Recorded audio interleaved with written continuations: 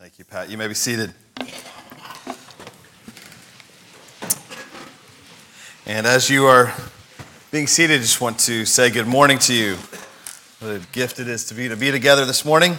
My name is Ryan. I'm one of the pastors here at City Church, and so grateful to see all of you. Like Kyle, I look out and I see many faces that I do not know, and so I periodically do this. I remind you that at the end of our gathering, I'll be down front and I'll invite you to come forward, and that makes everyone really nervous to come forward, and I get that. And so this morning, instead of coming forward and me being here, as soon as we're done, I am going to be in the cafe next to the coffee bar. And if you're new, you know my name now. It's not fair that I wouldn't have an opportunity to know your name. And so I'd love for you to just stop by, just tell me your name. Let us maybe have a quick cup of coffee. We'd love to say good morning to you. So that's where I'll be at the end of the service, and would love an opportunity to say hello. If you are new, we are in a study in the book of Hebrews, and are going to pick up in Hebrews chapter 2, verse 5. If you want to turn there. Last week we looked at verses 1 through 4 of chapter 2, and on Easter Sunday morning began this study in the book of Hebrews. And just as a quick review of what we are reading and studying, Hebrews is written to a group of Christians, Jewish Christians. More than likely, it's believed, most likely, that they are a small house church, a small group of believers who are in Rome and being persecuted as a result of their being in Rome. And so they are very isolated and perhaps feeling very discouraged, and even, potentially in some ways forgetting all that Christ has done. And as a result of that, the author of Hebrews, we don't know exactly who it is. There's a lot of theories of who could have written this letter to this church. That is not what is most important. We do know it's God's word to these people to encourage them in their faith as they walk in this season of hardship and challenge. And he begins this letter by reminding them and elevating in chapter 1 the bigness of Jesus, his power and his might, and who he is and all that he has done.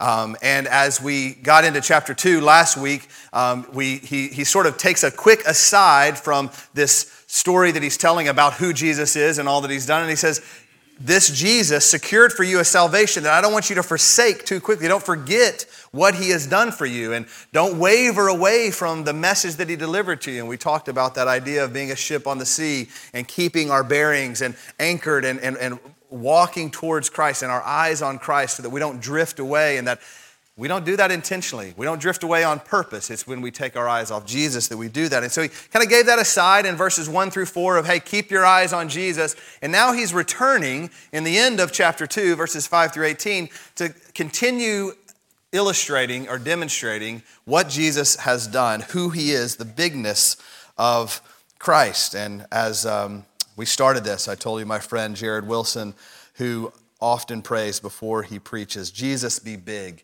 And that is the hope of this message. Jesus is greater is the sort of subheading that we've put on this study in the book of Hebrews, is to remind us that Jesus is greater than all things. He's greater than all other sources of hope and joy and salvation or whatever we might be searching for. He's also greater than any of the enemy's attacks against us or anything that would try to dissuade us from believing that we have hope in our future. But here in verses 5 through 18 specifically, he begins to answer the question of almost, so what? So Jesus is big. Jesus is great. Jesus is who the world was created for and through and by. Why does that matter to me and to you? Why does it matter that Jesus is big? I don't know about you, but I have conversations, I hope you do, with friends, family, sometimes coworkers. And in those conversations, they often will lead to conversations about life and the big things of life. Even the idea of heaven sometimes can come up. And isn't it interesting that most people I ever have a conversation with, whether they profess to be Christian or would be on the other end of the spectrum where they deny Christ, perhaps even denying God, and yet there is this intrigue and this interest in understanding God, in understanding what he has done or what he is doing. And conversations specifically about heaven really get interesting because there's this interest, there's this hope that maybe there is something more than just this life. Maybe there is something bigger going on. It's no wonder that all the books and the movies about heaven, they're bestsellers, right? You put a movie out about heaven, it's going to be packed out. Doesn't matter how true or just ridiculous it is. Mostly ridiculous, by the way. But put a book out about it, everybody wants to read about heaven, wants to read about what is happening. And at the heart of that is this interest in understanding what is going on. Everyone, even as they suppress and deny, attempt potentially to deny God, there's this desire to believe and the hope that maybe there is something bigger. Maybe there's something going on. And even when the sinfulness of this world has injured someone so much that they can't believe in God, they can't fathom that God could be real and allow this world to exist in the way that it does, there's still this longing that you can unpack in those conversations to try and understand this life, to understand why things are the way they are. But for those of us who are Christians, who have read our Bibles, who through the grace of Christ have been raised to new life, we know that there is a hope for us. There is this eternal future that we have because of Jesus. And so when we ask and are contemplating the question, what does it matter that Jesus is big? Why does it matter that he is greater? It matters because it's through him that our future is secured. It's through him that we do have any hope in the midst of all of the challenges and the pains of this world.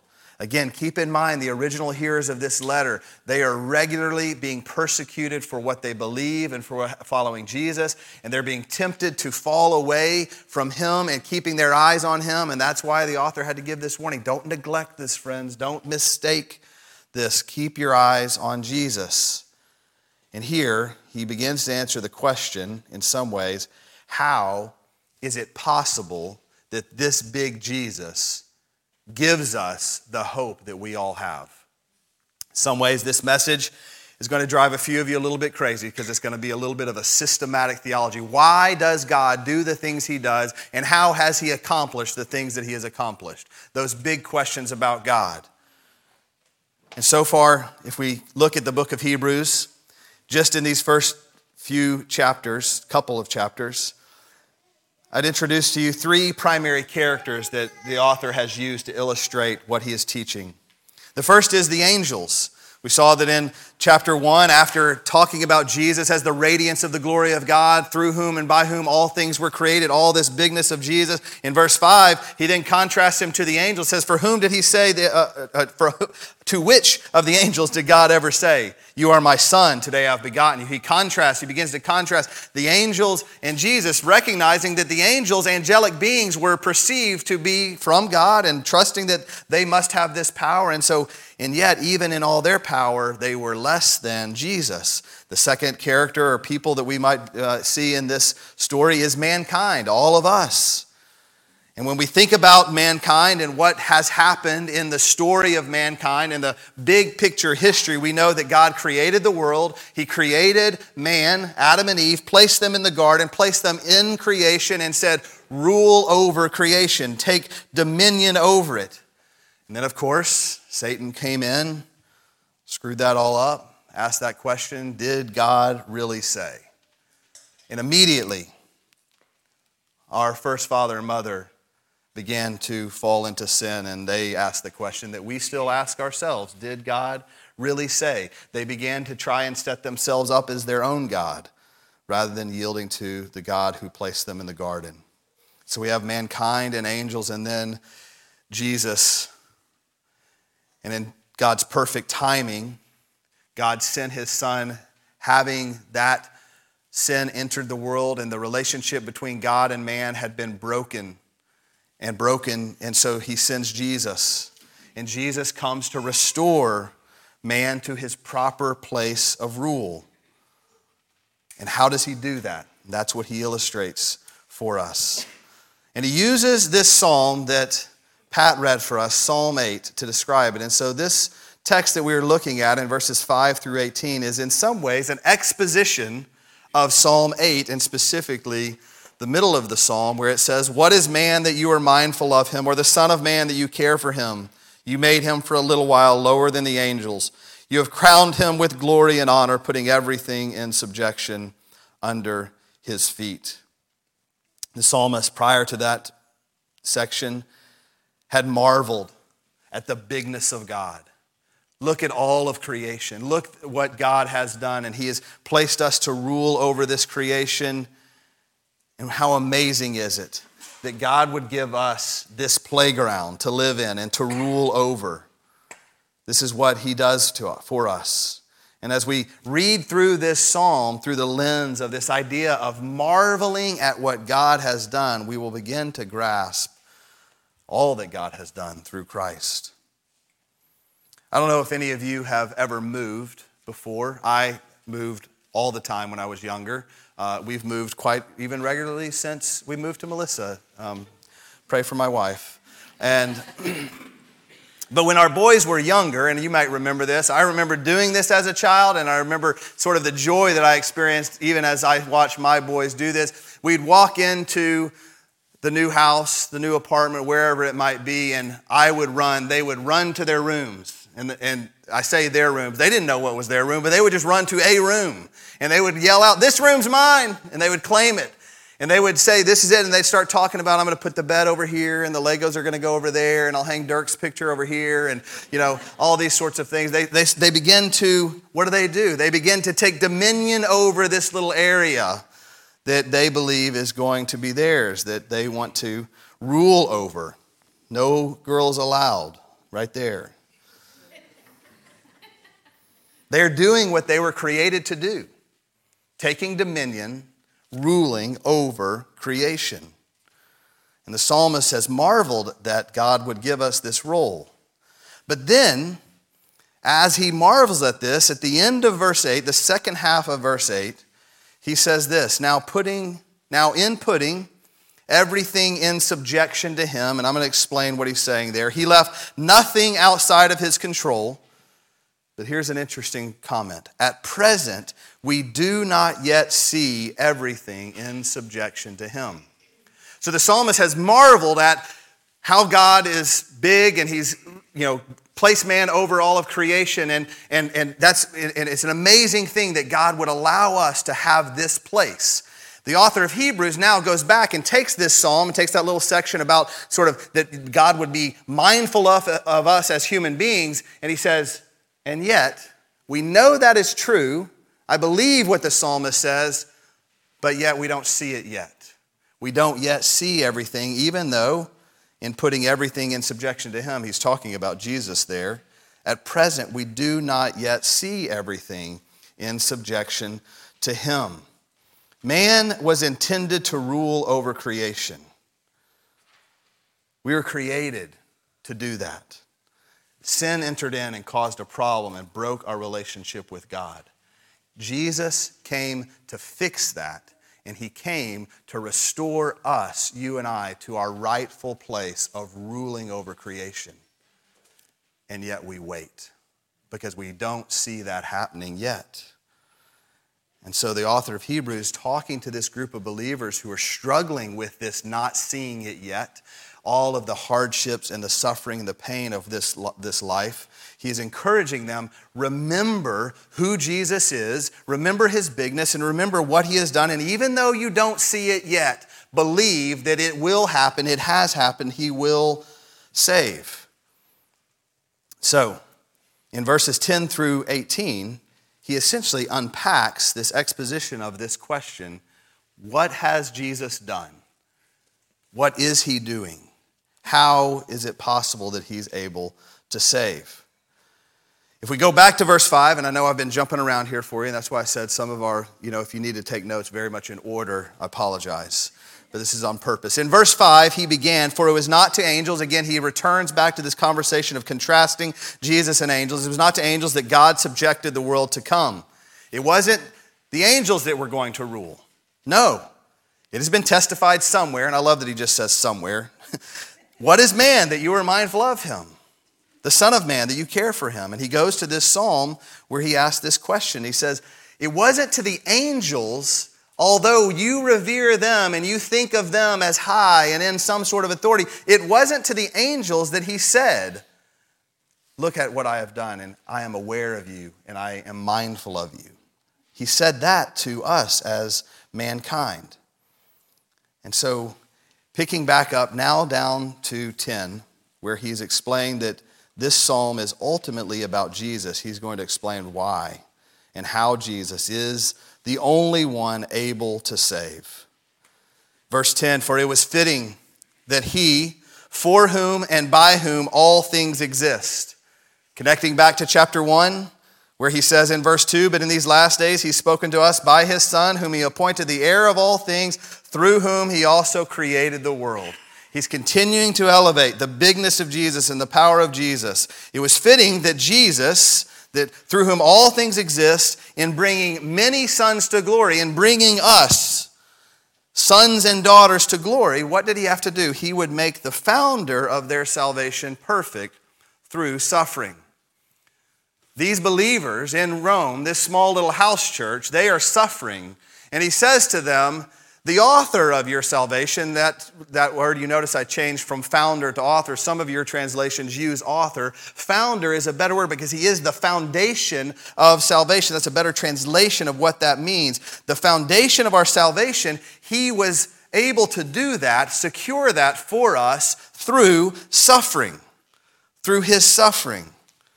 Now, obviously, there is one word in there that is somewhat confusing, that it says that he should make the founder of their salvation. We know he's speaking of Jesus there, perfect through suffering. That doesn't mean that Jesus lacked anything. What he's saying there is that he made him the perfect atonement, the perfect Savior through suffering. He was shown to be the only one who could save through the way he suffered. So, our first hint at what God is doing in the world. God sees this brokenness, sees the circumstances of the world, and he has a plan that has been the same from the very beginning. Before he spoke one molecule of this world into existence, he intended to send his Son to redeem it and to make all things new. He would do that through sending his Son, through Jesus, through his suffering. And so as we suffer, and we struggle in the brokenness of this world, we can begin to know and see that we have a Savior, we have a Messiah who is very aware of our suffering. He's very attentive to that. It's not something that is lost on him. And so he sends Jesus, and he does this to bring many of us, to bring sons and daughters to glory. This is why he would do it, and he would do that through suffering. How? Verse 11. For he who sanctifies and those who are sanctified all have one source.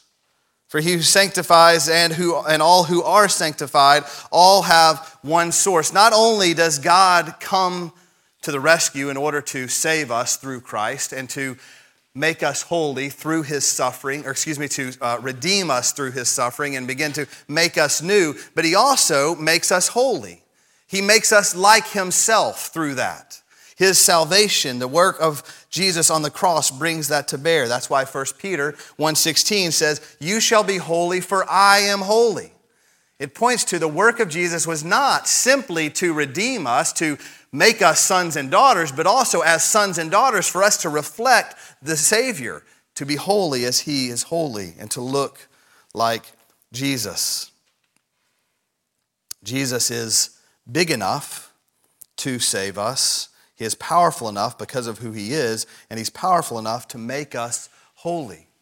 This is why we don't strive. I just want to encourage you in this way. I know some of you get discouraged. I can find myself in this same type of discouragement, trying to figure out some way to get over some sin issue in my life, something that I struggled with, some temptation, some challenge that I face over and over and over again. It just seems to kind of become a recurring theme in my life. The answer to that is not to just try harder, because you won't find that to be successful. At least that's the testimony of my life. I can't just try harder to fix that issue. I can't just figure it out on my own. No, what I do is I look to Jesus, the foundation of my salvation. I keep my eye on him, and as I focus on him and what he has done, and I remember his love, his sacrifice, all that is involved in the person of who Jesus is, this idea of holiness and reflecting him begins to take place. And so as I walk with Christ, if sometimes you might say, well, Ryan, you seem pretty holy. Well, as we just sang, it's all filthy rags, so don't get too caught up in that. But if there is a degree of holiness, it's because I've kept my eyes on Jesus. And as I've kept my eyes on Jesus, those things that at one point were valuable to me, those things that looked as temptations, Jesus has become greater and greater and greater, where they have less impact on my life. There's less desire for those things. There's less temptation for those things. Not perfected, but it's less because my eyes are on Christ and him alone.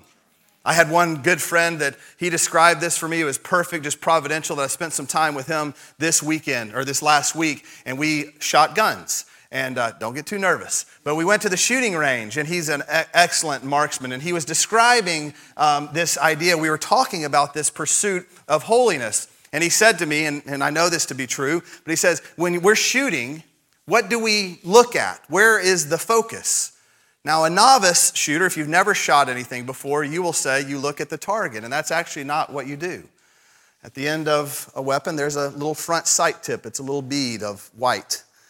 And you focus on that little bead, and you point that bead at the target, but the focus of my eye is on that little bead, and I place the bead on the target. If I look at the target, I'll rarely hit it. If I keep my eye on the front sight tip and just put it in the center, I'll hit the target. That is sanctification at work. I keep my eyes on Jesus. He's the front sight tip. And I point that at the target of holiness, but it's all because what he has done. It's what he is doing in my heart and life. And that creates this holiness and allows us to say, yes, Lord, I will pursue holiness, but it's not something that I do. It's pursuing Jesus. For he who sanctifies those who are sanctified all have one source, Jesus. This is why, then he continues in verse 12 and 13, he describes now what happens as a result of what Jesus has done. He says, this is why he is not ashamed to call them brothers. Speaking there, Jesus is not ashamed to call those of us who have been made new in Christ, have put our faith in what Christ has done. He's not ashamed to call them brothers. We are created and called into the family of God. He quotes another piece of scripture. He says, I will tell of your name to my brothers. In the midst of the congregation, I will sing praise. And again, I will put my trust in him. And again, behold, I and the children God has given me. And this is an amazing thing that Jesus does. Not only does he save us, does he atone for our sins, and he's going to explain that even further, how that works, but he causes us and brings us into a degree of holiness where we are sanctified and growing in our reflection of Jesus, looking more and more like Jesus. But we are now called brothers and sisters. Brothers and sisters of one another, but brothers and sisters of Christ. We are a part of the family of God. Let that sink in for a moment, friends. We are a part of the family of Almighty God. In all of our train wreckness, all of the issues that we bring to the table, we are called brothers and sisters. This is an amazing thing. It should cause our hearts to swell with just really marvel in the same way that the psalmist says, what is man that you are mindful of him? This awe that was inspired there. This idea that we could be called brothers and sisters of Christ. In verse 14, now further unpacking what Jesus has done and who he is now for us. Since therefore the children, you and I, the brothers and sisters, the family of God, share in flesh and blood, he himself likewise partook of the same things, that through death he might destroy the one who has the power of death, that is the devil.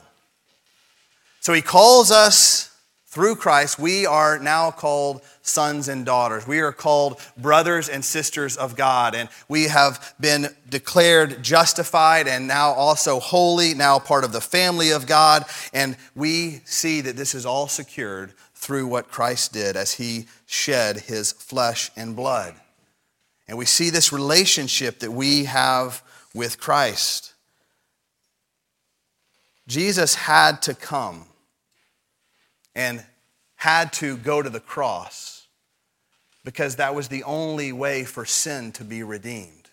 He had to become like us in order to redeem us. As he became like us, taking on flesh and blood, that is what then allowed him to be the sacrifice that would be the final sacrifice, as we said in Hebrews chapter 1, that allowed him to then sit down at the right hand of the Father. On Easter Sunday morning, if you weren't with us, or if you were with us, you'll remember. If you weren't with us, you didn't hear this. But what we see Jesus doing when he sits down at the right hand of the Father, by sitting down, God is saying, it's paid in full. Jesus said it is finished, and when he sat down at the right hand of the Father says, that propitiation, that atonement, that sacrifice on behalf of sin is acceptable, and no longer do we have to make sacrifices for sin. And it was because Jesus came and took on flesh and blood and came to be like us. Why? That through him he might destroy the one that has the power of death. Death is something that is universal.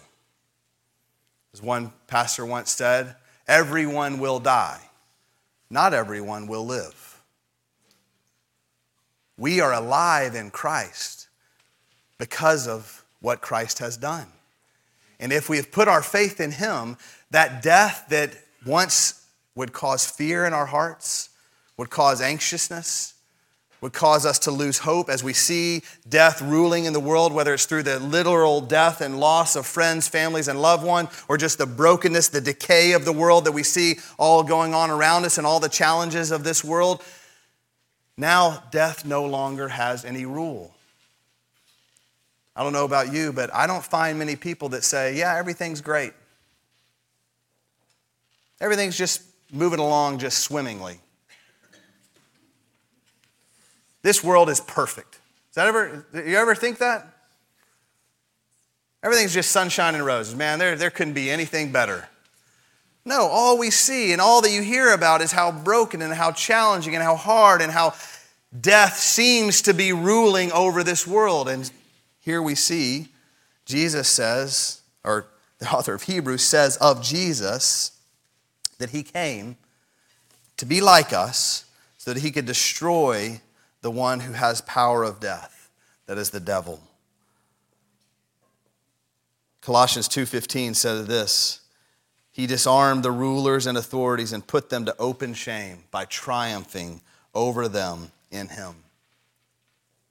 If death does not rule, if you don't have to fear death, if it no longer has any hold over your life and the decisions that you make and the way that you live, what is there to fear? If death doesn't have any rule over us, then there is nothing that could have any rule over us. And Jesus disarmed all of the powers and authorities that would come against us, it says. Disarmed the devil. And 15 continues, and delivered all those who through fear of death were subject to lifelong slavery. When we fear death, when that's our ultimate fear, when we fear then maybe perhaps less, maybe it's not just death, but sort of the tentacles of death and all of the ways that influences us and all of the fears and anxieties that come through us. What does he describe that to look like? It's as if we are enslaved to it. We become enslaved to it.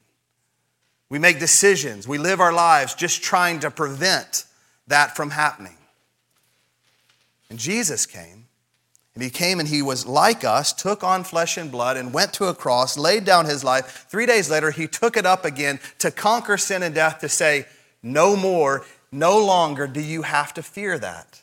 That was Easter. That's why I say we are an Easter people. It's not just something we celebrate once a year. It's how we live our lives. We do not live in fear of death any longer because Jesus has conquered it once and for all.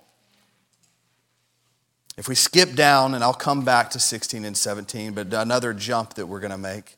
In verse 18, he says that Jesus himself suffered when tempted. And because he suffered when tempted, he is able to help those who are being tempted. Jesus is a help to us. And he's a help to us because he's familiar. This is why, back to 16 and 17, for surely it is not to the angels that he helps, or it is not the angels that he helps, but he helps the offspring of Abraham. He helps mankind. Once again, this relationship between man and God is at stake in what he is talking about. Therefore, he, Jesus, had to be made like his brothers in every respect so that he might become a merciful and faithful high priest in the service of God to make propitiation for the sins of the people.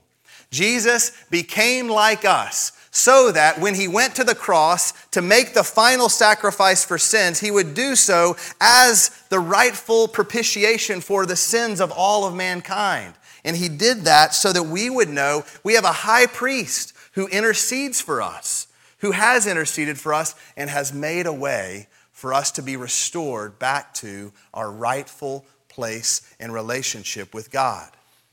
Do you remember what the psalmist was marveling about in Psalm 8?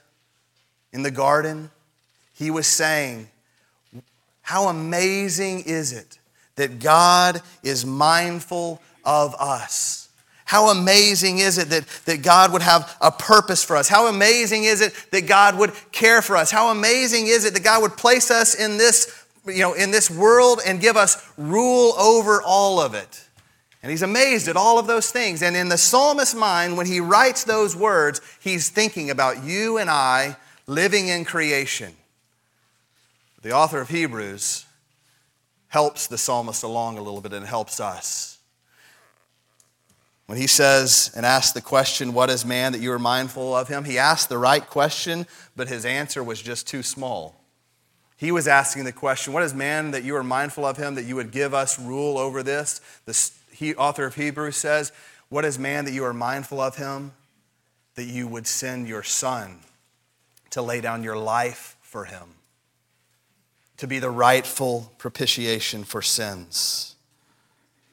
God gave us rule over creation, and what we can now say, as we read this psalm, we read this through the lens of Christ, and we say, what is man that you are mindful of him, the Son of Man that you care for him, that you made Jesus to come and humble himself even lower than the angels that were once perceived to rule over the world, to come and lay down his life. And because he laid down his life, you have now crowned him with glory and honor. And you have put everything in subjection under his feet. And what Jesus has done, because he is that ruler and now as his brothers and sisters, the reason, you want to know why Jesus took the title of Son of Man? He was thinking of this psalm. That's why in the New Testament, if you go read Matthew, Mark, Luke, and John, Jesus refers to himself over and over and over again as the Son of Man. Because what he is telling us in those moments is, I came in order that I would restore you to your rightful place to rule over creation. And the hope for us, friends, the hope for our future is this.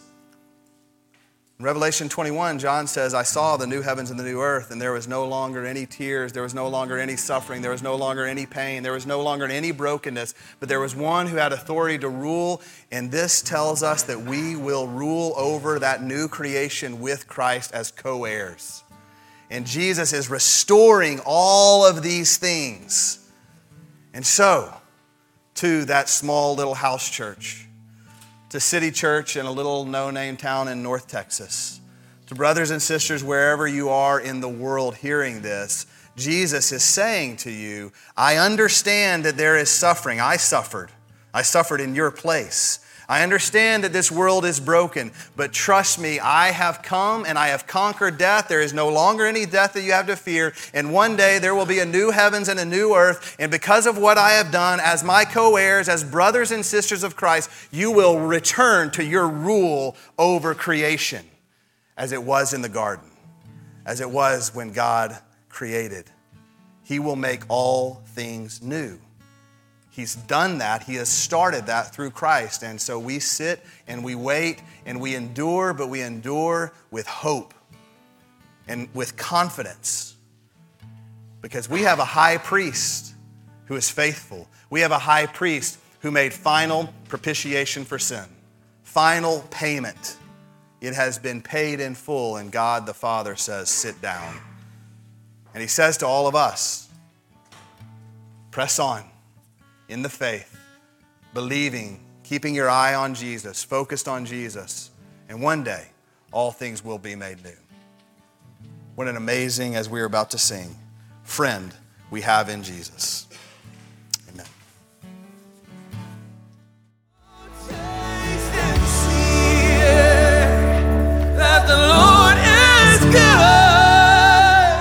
Thanks for listening to the preaching of God's Word at City Church Melissa. We meet Sunday mornings at 9 and 10:45 a.m. at 2300 Vineyard Hill Lane, and we hope to see you there soon. City Church Melissa, for the glory of God and the good of the city.